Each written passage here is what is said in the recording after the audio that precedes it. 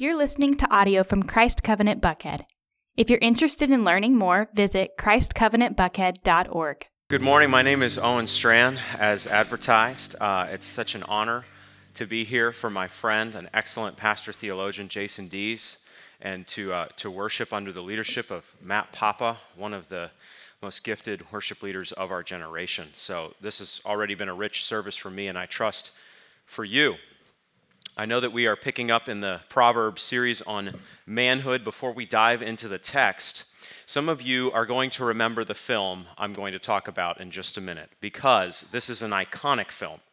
It's a film where a bunch of young men run on a beach, all in white.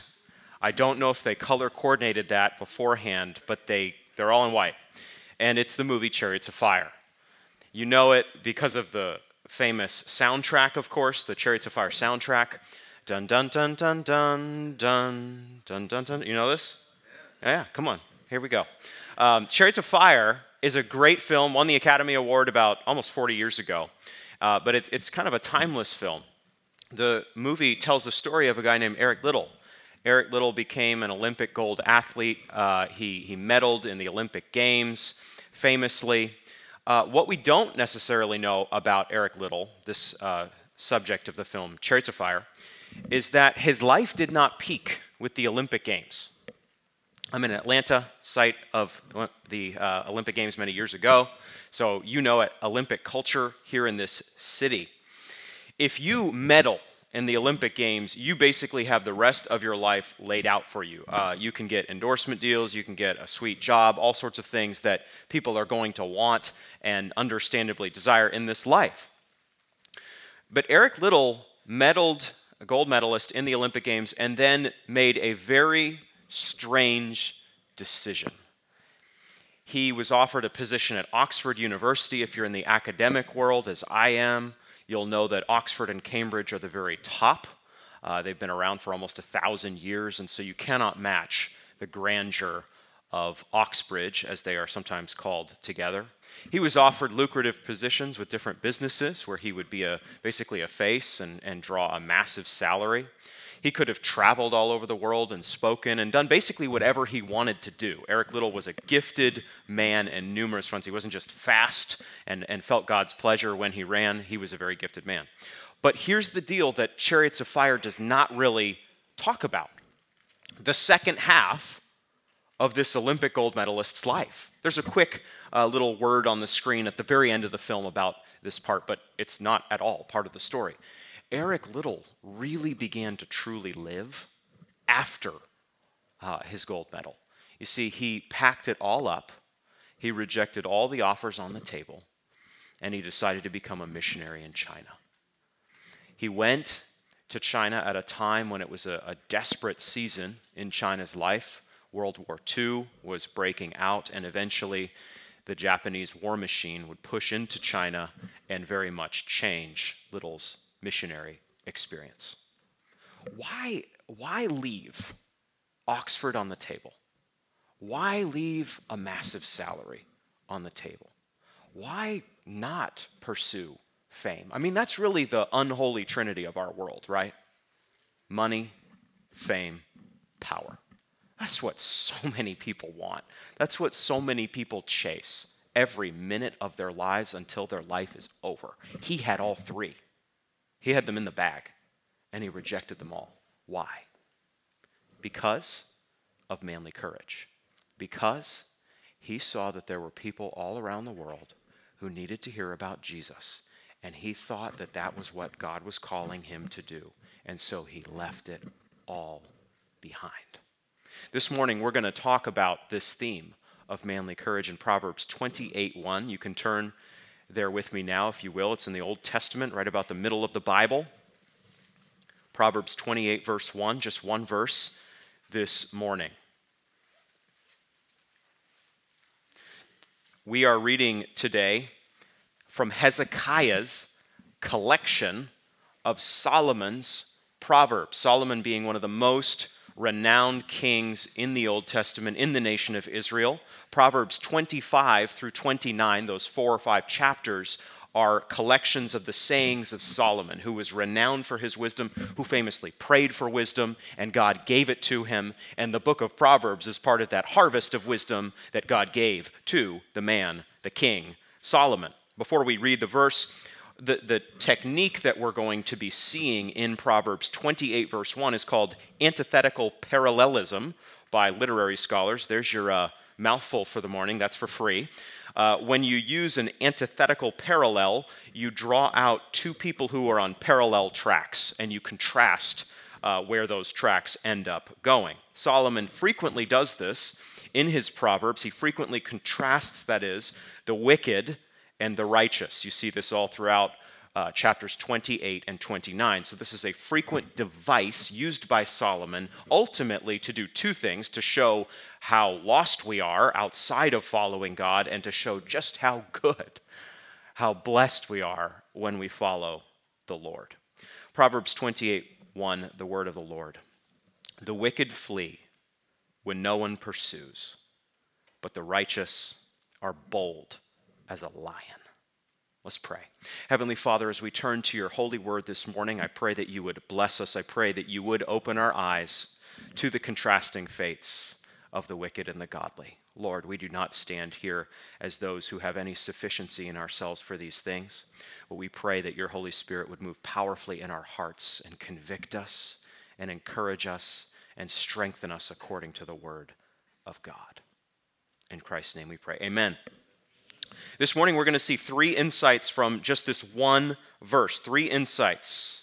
The first that we're going to see from the text: we live in terror as unbelievers. We live in terror as unbelievers. This passage does not only tell us about our main theme this morning, which is going to be courage, and don't worry, as promised, that's coming. This passage, though, also tells us about the experience of lostness, what it means to be lost without God in this world. The wicked flee, Solomon says, when no one pursues. Looking at this verse from the perspective of Christian faith with a completed canon, with the New Testament, before we are born again, before God regenerates us, we would say, in other words, just gives us spiritual life. That's a fancy word that means gives us spiritual life, the new birth, being born again. Before that strikes, we live in terror. I don't mean that in every moment we bounce off the walls, wild-eyed, unable to function. Many people who are not born-again believers, in point of fact, live pretty normal lives. Some of them even have a fair bit of happiness in their life. But I do know that the Word of God is true, and so we know that the wicked flee when no one pursues, and so we can say that our terror is often more low grade than what I just described. What do I mean? I mean that we all know deep in our hearts that God is real. We all, according to Romans 1, have a conscience, Romans 1 and 2, and we know that we do not honor God as we should. This is before even we are saved. This is before even a Christian comes up to us at work and asks if we want to join a lunchtime Bible study or whatever it is that weirdo Christians do in order to get you to become a Christian. We know, even prior to those moments, even prior to hearing preached sermons, that there's right and wrong. I have 3 children, 4, 7, and 10. Girl, boy, girl. At no point did my wife or I take them aside and say, now listen, here is how you sin, okay? We want you to not just sin, but to be really good at it, okay? To be clever and crafty and deceitful. Nobody trained the Strand children back in Kansas City, where I teach systematic theology. No one trained the Strand children or your children in the rudiments of deception and sin, okay? There's not usually a course for that. What does that tell us? Well, kids naturally do sin. They know how to do wrong. They know how to disobey their parents. Why? Because it comes from within. We're lost because of Adam's fall, historical fall, a real fall in Genesis 3. And so we naturally go astray. Doesn't mean we always sin as much as we possibly could. It does mean our hearts are prone to wander. That's what it means. Now, along with that sin nature is a conscience, what we call a conscience. Conscience is the ability, the innate ability to know at a basic level right from wrong. This is what we all have. We all have a conscience. Even if we don't have Christian witness around us, gospel testimony around us, we know that we don't honor God as we should in some form. We also understand the matter of judgment in some way as unbelievers. We're aware as human beings, per this conscience that I've just been talking about, we're aware that we deserve some kind of recompense for our wrongs. We are not living the way we should, and in some form, we know that there is going to be a payment for that unrighteousness. We recognize further that death is a terrible reality that hangs over every human head. Like a sword, a flaming sword above us. Death is coming. All the centuries, millennia of human history, all the technological innovations, all the expertise, all the different philosophies that have populated the world, no one has solved death. No one has even really come close. We live a little bit longer today. You have a longer lifespan in general, and books like Homo Deus talk about living forever, transcending the limits of our bodies through technology. So there's a lot of discussion in those settings. That'd be an interesting way, by the way, to bridge evangelism with people today, to get the book Homo Deus and talk about it according to a Christian worldview, because it's stirred up a lot of discussion in Silicon Valley and elsewhere. Some of you may have read it. Even if the technologists devote themselves to the problem of death, and it is a real problem for us all, make no mistake. Death cannot be solved. Only God can undo death. Only God can put death to death.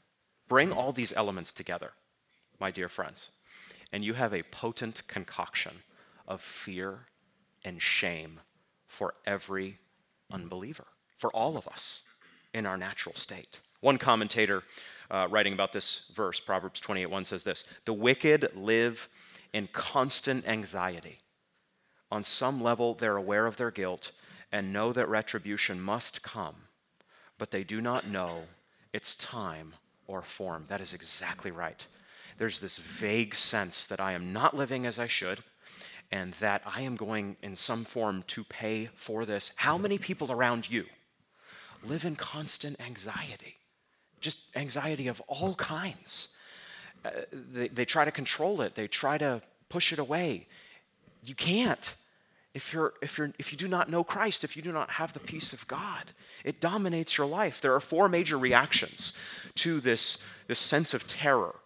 The wicked flee when no one pursues. That's a life of terror that Solomon is describing. There are four major reactions to this reality that hangs over your head. First, you can pretend that fear and shame and judgment do not exist. You can just sort of wipe them away. You can adopt a philosophy that tells you that these concepts are wrong. And so lots of people seek intellectual avenues out of this conviction, the conviction of the conscience that every person has. Second, you can so pursue pleasure that you effectively drown out your fleeing state. The wicked flee when no one pursues, your terror.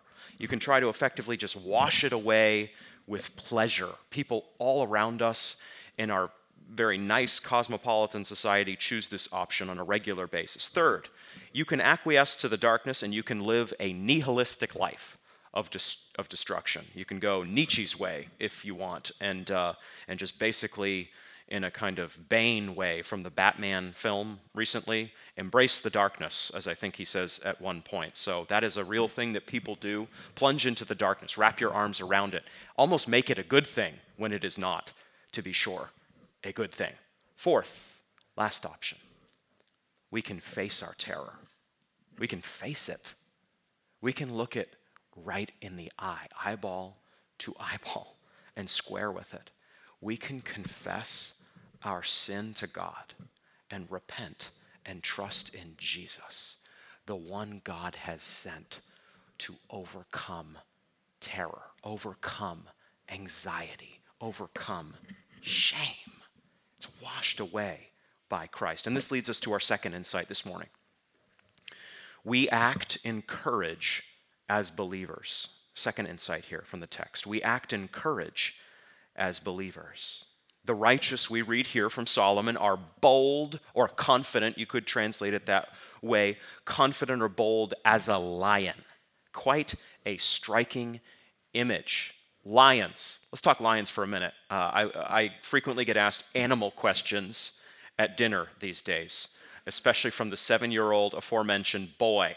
And all sorts of, speaking of antithetical contrasts, and all sorts of weird pairings that neither my wife, Bethany, nor I have ever thought about, especially at 5:30 when we're tired after a long day and we're just trying to get the kids to eat their bites of chicken. You get asked questions like, if a whale fought a bear, who would win? True story. So as a father or a mother, you have to get ready when you go to that dinner table, because you may well get asked questions about the animal kingdom that you have never conceived of, that you've never thought of. But there will be answers demanded of you on the spot. Who's faster, a cheetah or a velociraptor? These are real questions that I have been asked. And so lions, though, frequently figure in because lions rule the animal kingdom. Many of you have watched some sort of documentary or something, and so you know just how strong lions are. They typically hunt at dawn. They have great color for blending into the natural setting of the plains and different parts of the world. Did you know this about lions? In researching for this sermon, I got to do a deep dive on the destructive power of lions, which frankly, the 7-year-old boy lives in me too. I'm 37, so it was pretty cool. I'm not going to lie to you. And the lion frequently, according to headlines and news stories, will kill a rival with a single blow of its paw. When you think of lions, I bet you instinctively think of the jaws.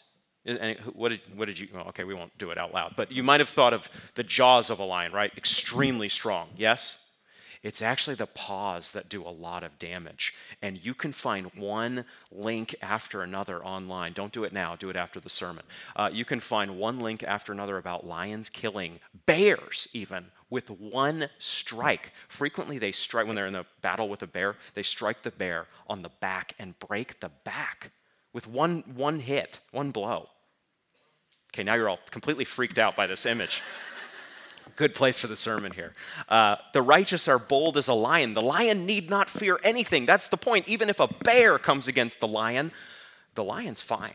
The lion's calculating the odds. The lion's thinking about the angle of attack and these sorts of things, but the lion does not fear any animal, basically, in the jungle. That is the identity of the Christian in the spiritual world, in the spiritual kingdom. The righteous are bold as a lion. The righteous are not those who make themselves appear good. Let's be clear about this term that Solomon uses, the righteous. The righteous are not those who successfully live a clean life and speak religion fluently and promote all the right causes on social media. The righteous are those who are justified by faith, and faith alone, with no admixture of works. If we are a Christian, we have placed our faith, all of it, in Christ. And this means that fear, terror, shame, and guilt are old enemies, known to everyone in this room. All those enemies are put to death. The righteous are bold as a lion because they fear no one, because in faith they have become united to Jesus Christ himself. Do you realize how incredible the truth is that I am saying? Not the incredible nature of the words I'm using, the incredible nature of the truth from the Bible. The fact that we are free from these enemies. The world encourages us to manage our problems. As I have been saying, take a pill if you have anxiety, eat food if you feel bad, sleep around if you feel lonely, make money if you feel unvalued, make excuses if you have a bad temper. Drink yourself to sleep and party if you feel shame. You know these outlets. I do too.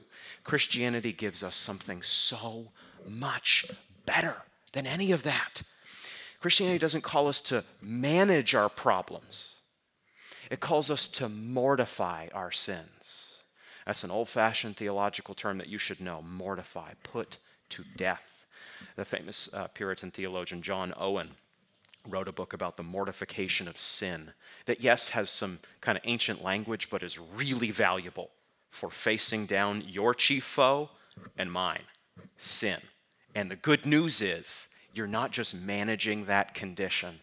You are mortifying the flesh, putting it to death by the power of Christ and the Holy Spirit in you. When you place your faith in Christ, my dear friends, you no longer have a sword hanging over your head. You have become righteous through the righteousness of Christ. Not through you, through Christ. It's all counted and reckoned to your account, though you and I are not righteous. Now we are free. The worst possible thing in the cosmos that can be imagined cannot happen to you and me. We cannot go to hell eternally for our sins, which is what we all deserve. Infinite, eternal damnation for sin. We all deserve it in full. And now it cannot happen if you trust Christ by faith. God's judgment is spent in Christ.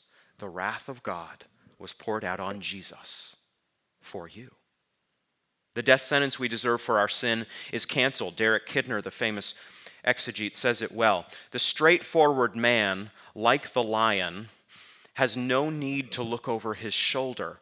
What is at his heels is not his past, but his rear guard, God's goodness and mercy. What Kidner is saying is that there's not a lion, actually, or a predator on your heels as a believer. God is with you. God is beside you. God is not stalking you to strike you down.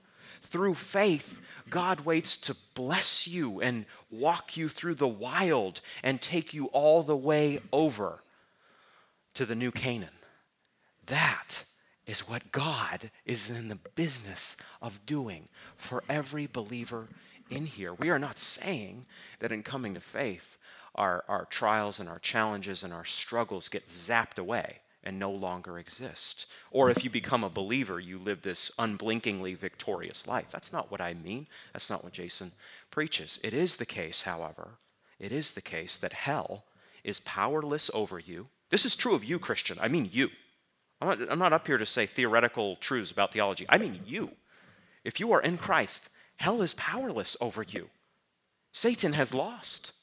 Death cannot hold you, and sin cannot defeat you. There is no sin that can defeat you. And so this all means, my friends, all this stacking up of glorious truths from Scripture means that you and I are freed to be bold, to be confident in God, and to be courageous.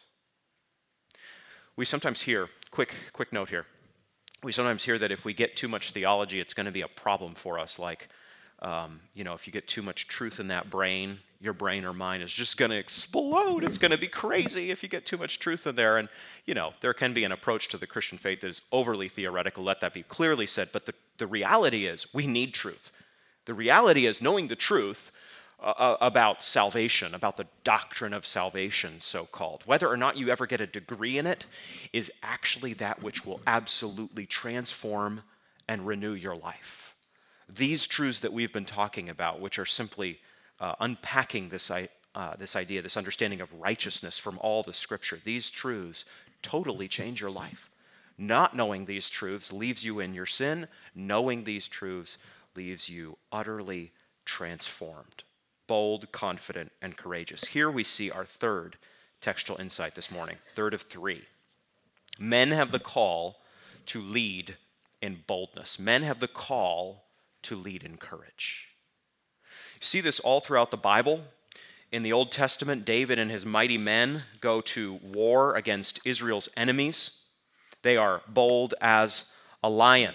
David, the warrior king, in the Old Testament historical sections, shows us just how powerful godly courage is. Through David, through one man, one warrior, one, by the way, small warrior. You can tell why I chose this illustration for the sermon. He's short. Nobody's looking to David. This is a common biblical theme. Nobody is looking to David to be the hero and the deliverer of the people of God. David, in fact, is left out of those who could even be a candidate to go to war against the Philistines and against Goliath. And yet David is the one who God has appointed. David is the one who goes out to battle against a 9-foot-tall behemoth, and David is the one who kills him. Manly courage routs the Philistines, and saves the nation. It's manly courage. It's old-fashioned raw boldness from a young man who shouldn't even be there. Sometimes you feel that as a believer, don't you? I shouldn't even be in this. What? We need to call, like, in, I don't know, the spirit of Billy Graham here to do this evangelistic encounter, this lunchtime Bible study, meet with this person. They're really smart. I'm not, as a Christian, equipped for this. I am not ready for this. God frequently chooses those who feel that way to do his work and build his kingdom. It's remarkable, the kindness of God, how he uses people like David that nobody is looking toward to get his work done. All that is needed, the Bible teaches us from David's example and others, all that is needed in the face of evil is courage and perseverance, the will to fight, not against flesh and blood per se, in a spiritual sense, although there is some element of that in our world to be sure.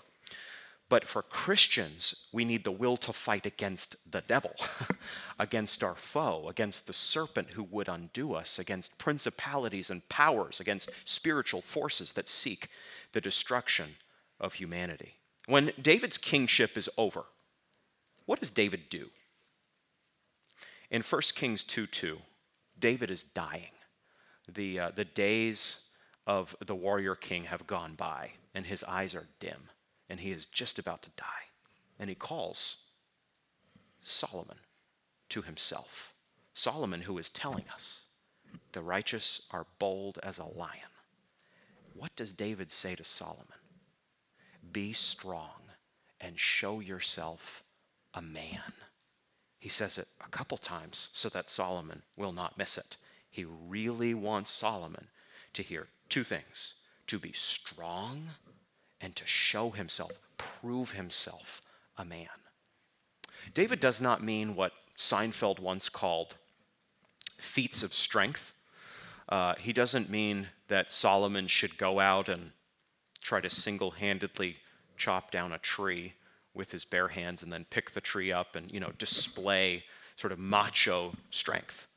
To be sure, various figures in the Old Testament do show physical strength and need to show physical strength, and men today actually need to show physical strength as well in many instances and should be prepared for that. But the major way that Solomon is called to be strong by David, if you look at the context of 1 Kings 2, is to be strong in the Lord, to be strong in righteousness, to be strong in holiness. And that no man is barred from. You cannot choose your height. You cannot choose how wide your shoulders are. You cannot choose how high you jump. But as a man, you can pursue the Lord. You can become strong, whatever your background is, in Christ. Nothing is holding you back from becoming strong in God. Nothing is holding you back from showing yourself a man. In other words, walking into the world confident in God in order to do damage to the kingdom of Satan. Every man can do that. Every man of every temperament and personality. Every Christian, in fact, has this strength and this ability. But we are focusing this morning in this third point on the biblical testimony about manly courage and manly strength. A clear biblical theme. The same spirit operates in the New Testament church. You think of a text like 1 Corinthians 16:13. The Apostle Paul says this to the whole church, man and woman alike. 1 Corinthians 16:13. Be watchful, stand firm in the faith, act like men. That's from the Greek. It's act like men. It's not be courageous, though it is in some modern translations, unfortunately. Act like men, be strong. So in the Apostle Paul's mind, men have a particular responsibility to be courageous. Courage is so important in the apostolic mind that it is the very emblem of manliness. Friends, there is such a thing as manhood. There is such a thing as womanhood. We're going to talk more about this tonight. I'm going to trace for you why people today have totally lost confidence in the categories known to all humanity over 6 millennia or whatever, however long this earth has been spinning, of manhood and womanhood. Our society is the first, really, to do away with the concepts of manhood and womanhood. We are the first, this society, now, in 2018. What a moment to be alive, right? This is the first to revise humanity such that there are not two sexes. There is a blurry continuum of the sexes. I'm going to withhold lots of comments at this point and save them for tonight so you get your money's worth, or at least a little bit of it, in the Covenant Institute lecture. But suffice it to say that our society and our culture has lost sight of manhood and womanhood. I don't even mean biblical manhood and womanhood. I don't mean Christ-shaped manhood and womanhood. I mean the very concepts themselves. I mean restroom signs for men and women. That idea is totally in question today, 2018. So not only do people struggle in our time to be a courageous Christian man, we all do, every man does, me included. No.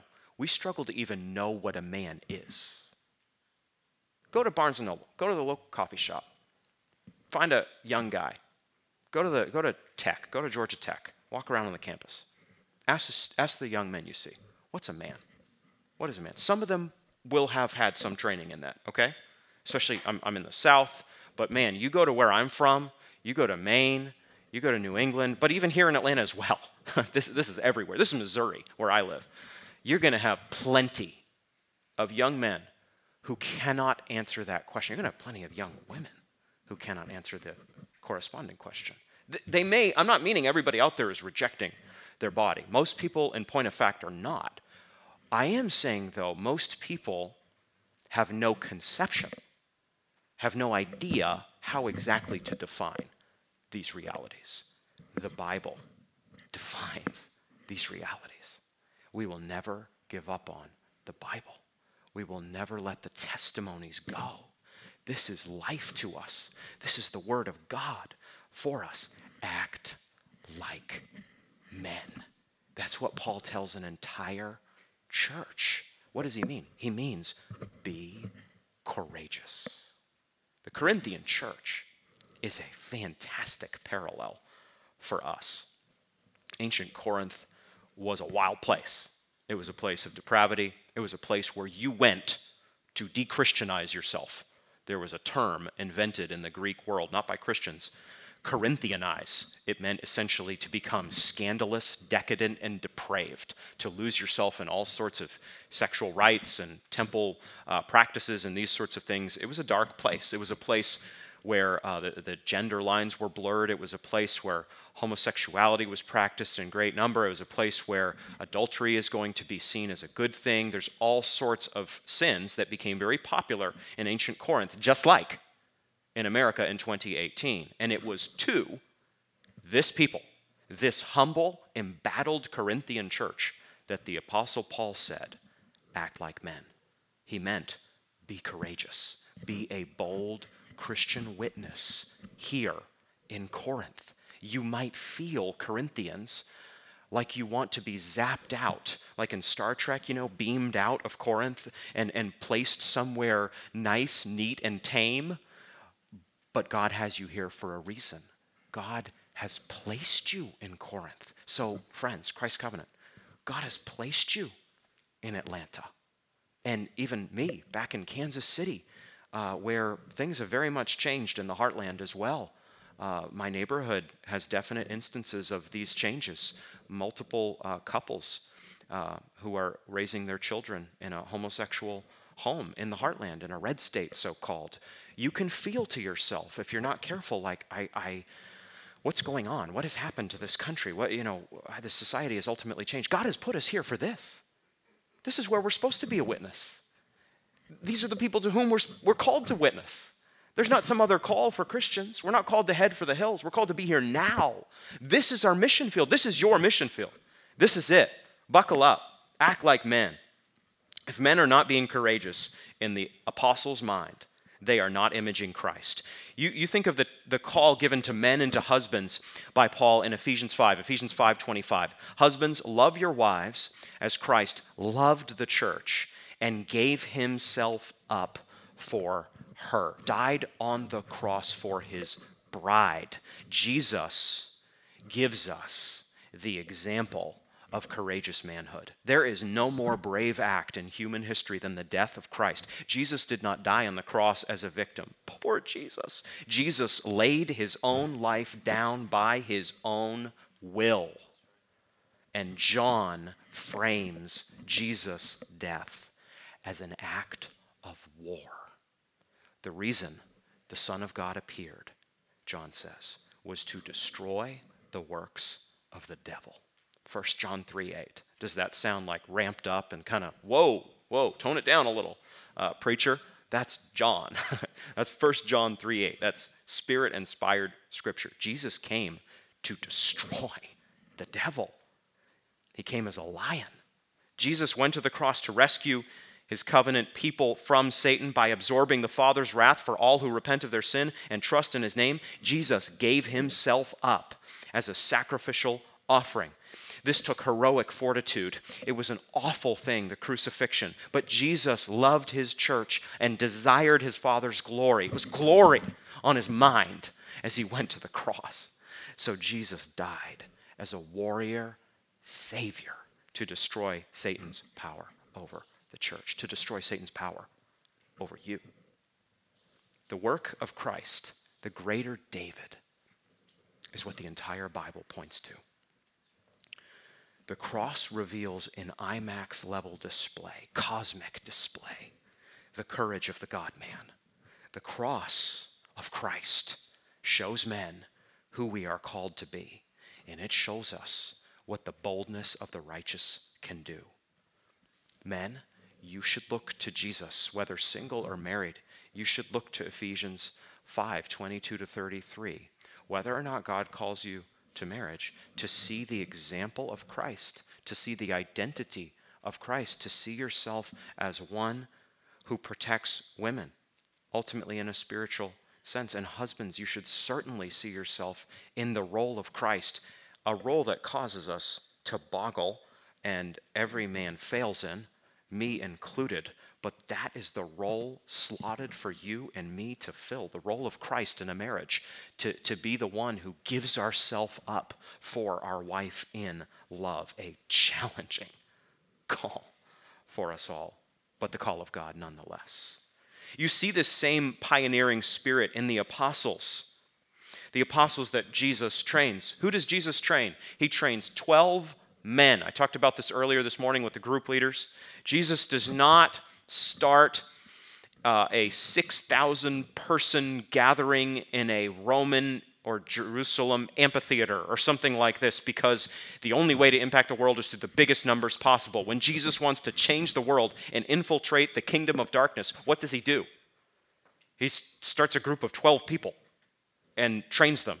And those 12 apostles have that pioneering, act like men spirit, empowered by the Holy Spirit, as the book of Acts makes very clear. The apostles launch out into a pagan Roman world and a knives-drawn Jewish context, both spheres of ministry that we see in the book of Acts, and they preach the gospel and they seek by God's grace to build the church. Do you need to be stirred up afresh in your call to courage as a Christian, man or woman alike? Read the book of Acts. Read it with that in mind. And men, look at what these 12 men are doing, these 12 apostles. They are leading out in mission. You see the same thing in Paul's letters to his young charge, Timothy. When Paul raises up Timothy, he calls him to be courageous. See 2 Timothy 1, verse 7. For God gave us a spirit, not of fear, but of power and love and self-control. In other words, the pastor, the church leader, and all who would see the pastor and church leader as the example in Scripture, that figure must be courageous. Men, you're supposed to, whether or not you become an elder in this church, you're supposed to be reading Paul's words to Timothy and Titus about elders, and you should aspire to that character. You should look at the character traits. You should read them in your devotions, and you should pray that God, by his grace, would bring those traits to full flowering in you. Doesn't matter if you get an MDiv, it doesn't matter if you enter the pastorate. That's not the point. The point is to see godly men raised up in the church, and you should not wait for someone to tap you on the shoulder and offer you 2-year training in manhood.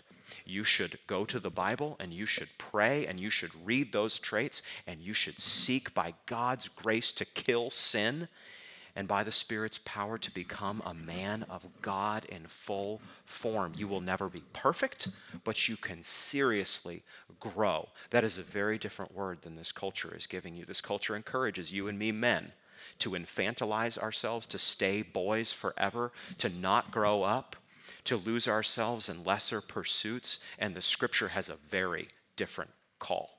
The Scripture calls us to seek to be mature, godly men in a fallen world. So this is what men look like. They look fearless. They are bold as a lion. They're confident in God, and they're willing to risk everything they have for God's glory and the good of others. Whatever their specific title, whatever their specific role to play in the kingdom, this is true of all men. Okay, we need to turn towards application. Just a few quick applications for you this morning. Just 4 in number, and we are wrapped up. First thing I want you to see in applying this text and taking this text into your life, men should pray and seek to be courageous in all of life. We should pray and seek to be courageous in all of life. We should seek to be tough. We should try to breed toughness in our boys. Traditional manhood is not itself Christ-shaped manhood, but there are certainly elements of biblical manhood in traditional manhood. I will trust that you hear me clearly on that. If you want to dialogue about that tonight, you can. When you are reading World War II history and you are seeing the tremendous price that was paid by our grandfathers in order to keep Western civilization free and to end Nazi tyranny and close concentration camps where millions of people were incinerated, you are seeing something true in manhood. Men have to be tough. Men have to be strong. Men have to fight evil wherever they find it. You have to go beyond, though, mere earthly struggles. We have to resolve, pray, to be courageous in fighting Satan by the power of the Spirit in us. Men, Satan wants every last one of you to lose yourself in pornography and lesser pursuits. He's taking down a whole generation of men right now. Look at the stats. Look at what's happening to men today. It's like a tsunami in which men are crashing and burning. We have to resolve to fight Satan. We have a foe who wants to destroy us. Single men, married men. God wants your marriage. God wants to destroy, Satan wants to destroy your marriage. God wants to destroy the one who wants to destroy your marriage. Did I recover that sufficiently? So, all this means that we pray, we ask God to change us, and we equip ourselves however we can, mentally, physically, emotionally, intellectually, to be courageous and to be strong. Your home, being courageous in your home. Men, you're called to be a leader, a spiritual leader in your home. You're called to open the Word of God and pray with your family.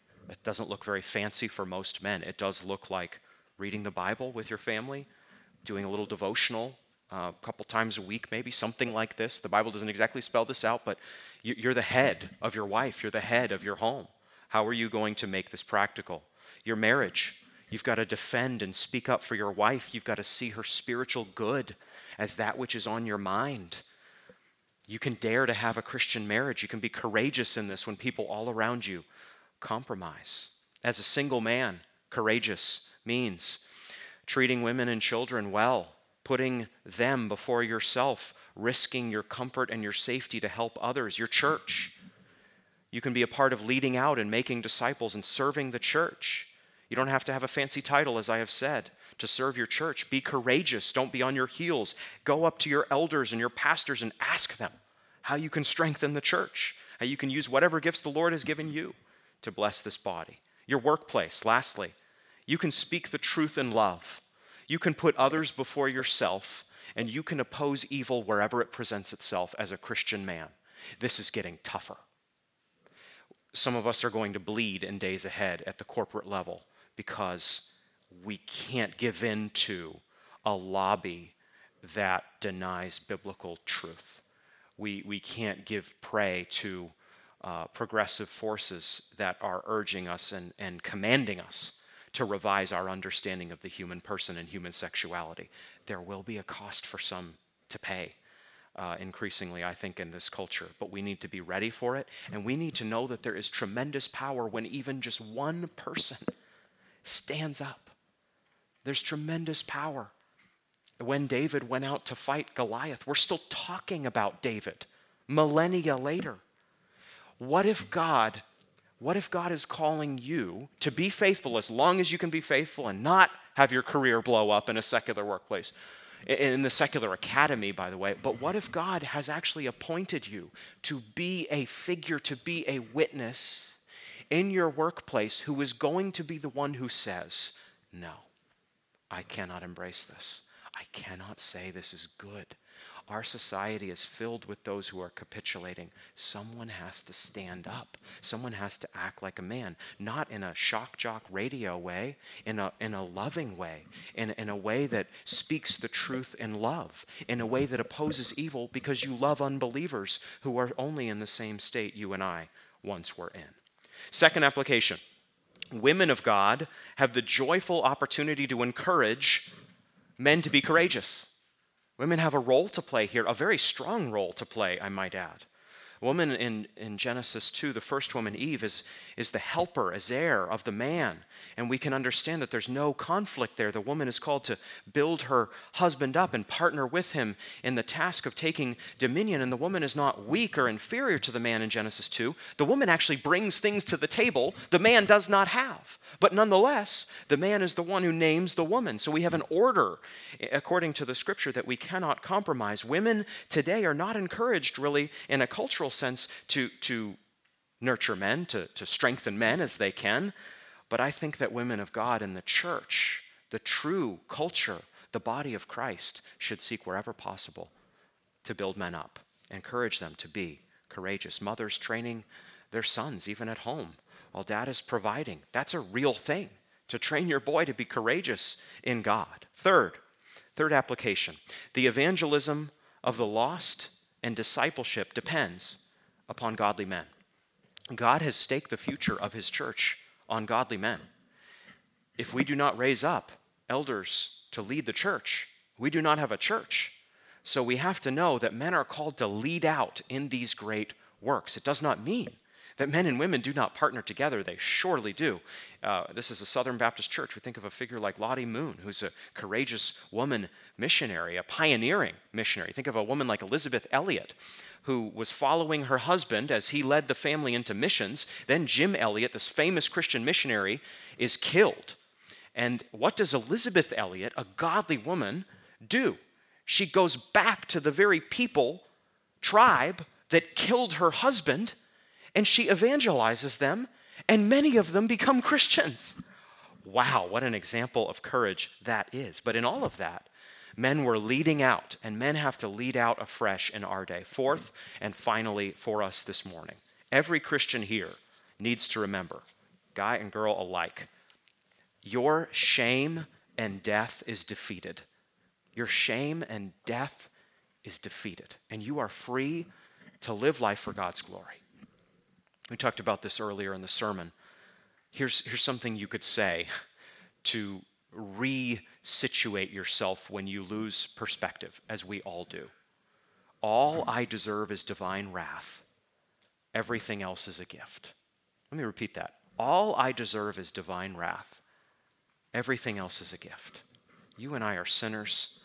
All we deserve is God's punishment for our sin, and yet God has allowed us to live and exist in this world, and yet God has not only done that, he has saved us into a living hope such that we will live with God for all eternity in the new heavens and new earth. We will walk with the one who is the Lion of Judah. Revelation 5. Revelation 5, verse 5. Then one of the elders said to me at the end of all things, "Do not weep.